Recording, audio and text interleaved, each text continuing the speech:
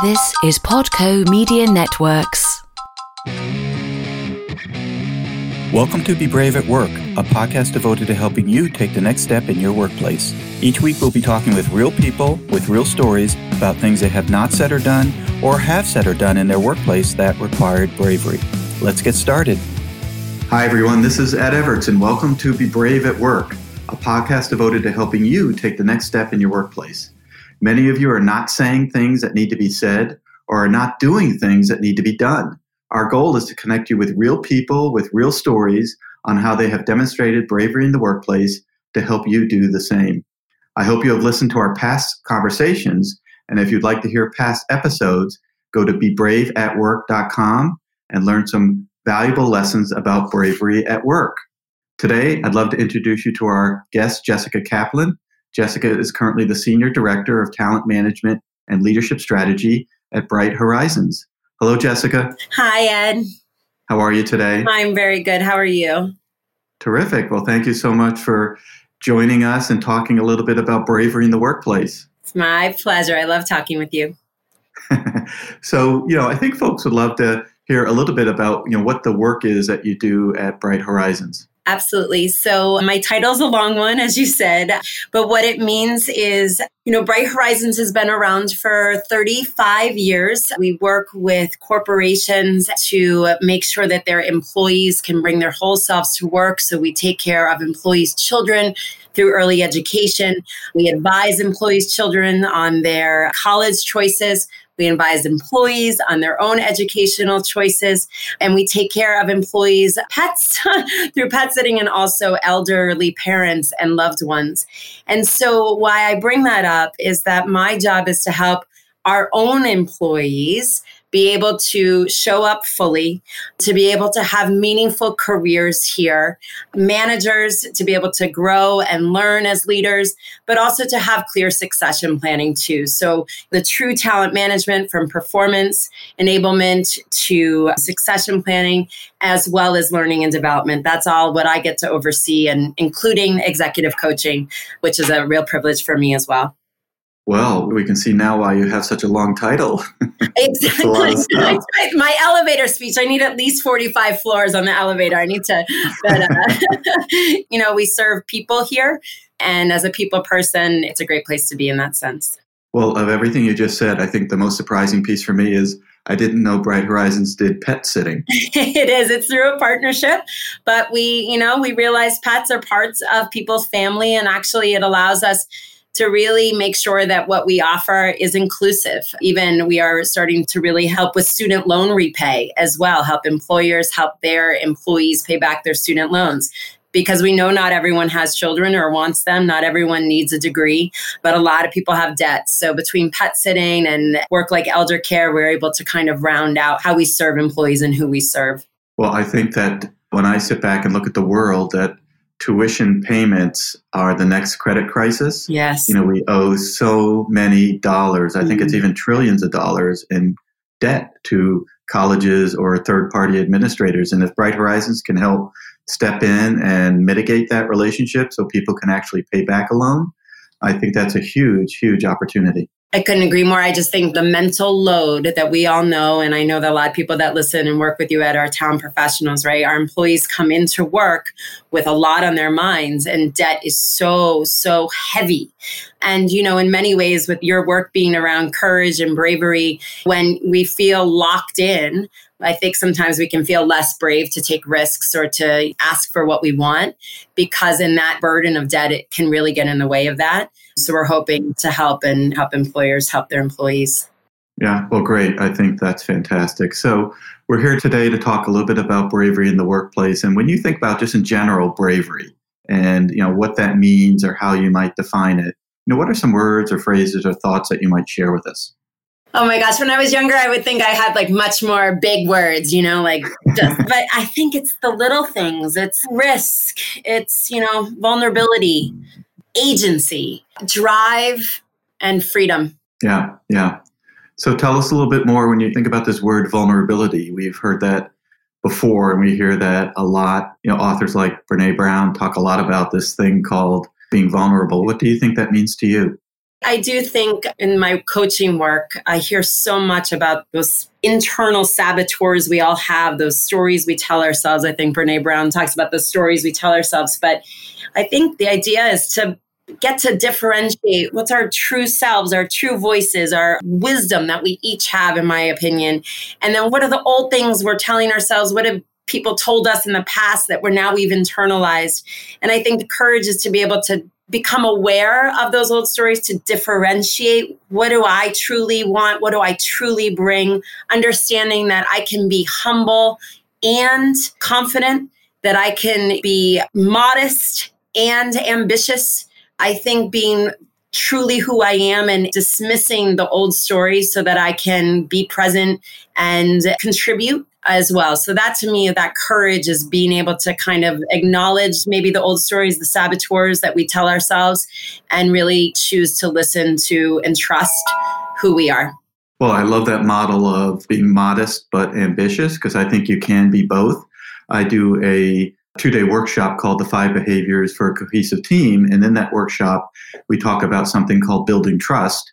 And in this program, it's vulnerability-based trust, which is the ability of a leader to be able to say, I think I've made a mistake, or I'm sorry, and this is not something all leaders do or are able to do. And that vulnerability about them being human is brave, right? It takes bravery to stand up in front of a group of employees and say, hey, I think there's something that's happened that we could do a little bit better next time, or I'm sorry that it didn't turn out the way that we hoped, whatever it might be.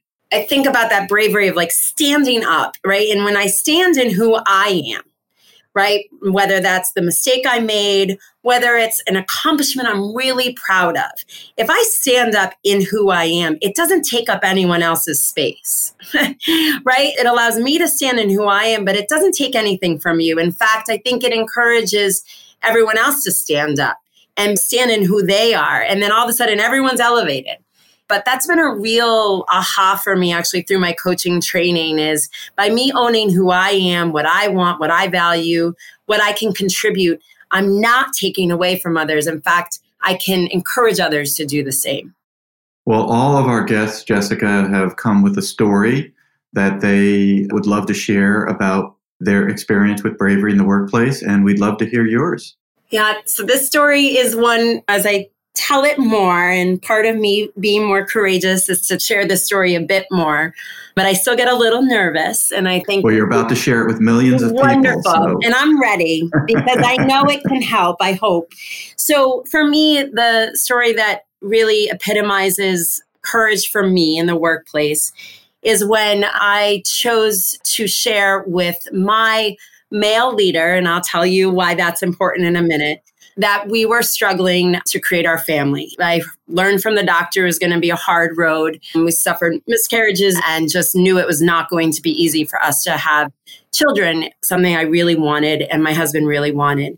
And we don't talk a lot about that in the workplace. And if you think about Bright Horizons, where on every wall there's a picture of a smiling child, it started to feel like a hard place to be. And so I was on the fast track. I was overseeing a client relations team, working with our learning and development clients. And I had to be on the road, and I could not do that while I was trying to start this family of mine and needing the medical attention I did. So for the first time, my values were being challenged by working, something I actually really value. I was in contrast to the family I wanted to create that value. And that cognitive dissonance was really wearing on me. I struggled so much. I kept on thinking all the shoulds, I should be able to pull this off, or I should be able to work more while I don't have that family, because once I have those children, then I'm going to want to slow down. Should, right? And I finally spoke to some very close colleagues, and they said, ask for what you need now. Create the life you want now. And you have a partner and your husband, you have a family, make that family you want now. And that meant slowing down. It meant not traveling all the time.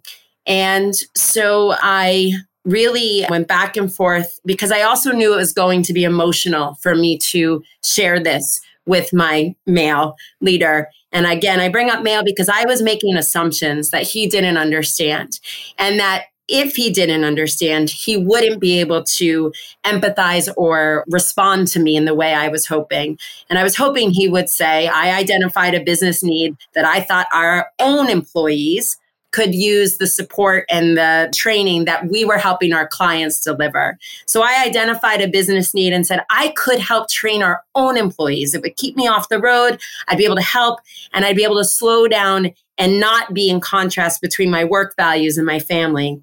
And I said that to him. And Ed, I was emotional, and he held the space for me.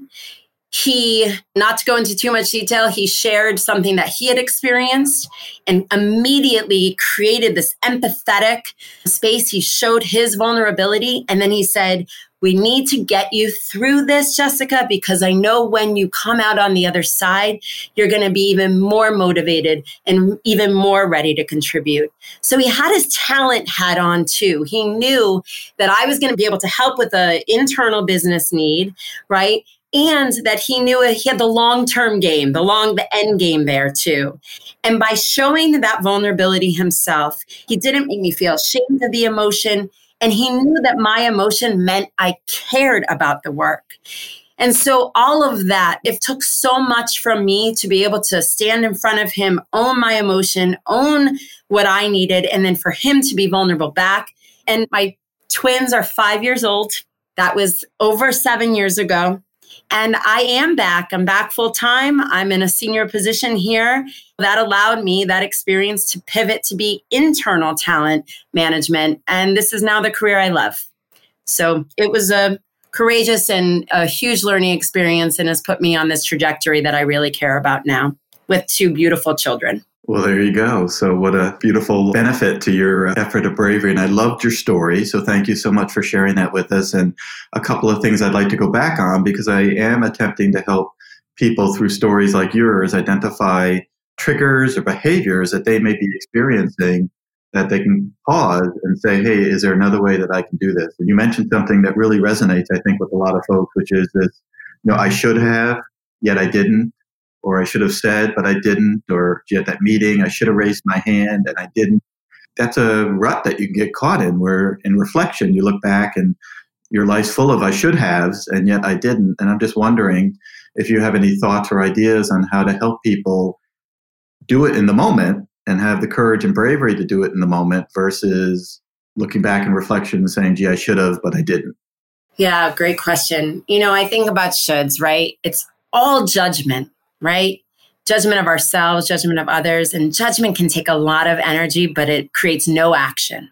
So I think one of the things is when I say I should have done that, but I didn't, it's looking back and the past is gone. So it stops you.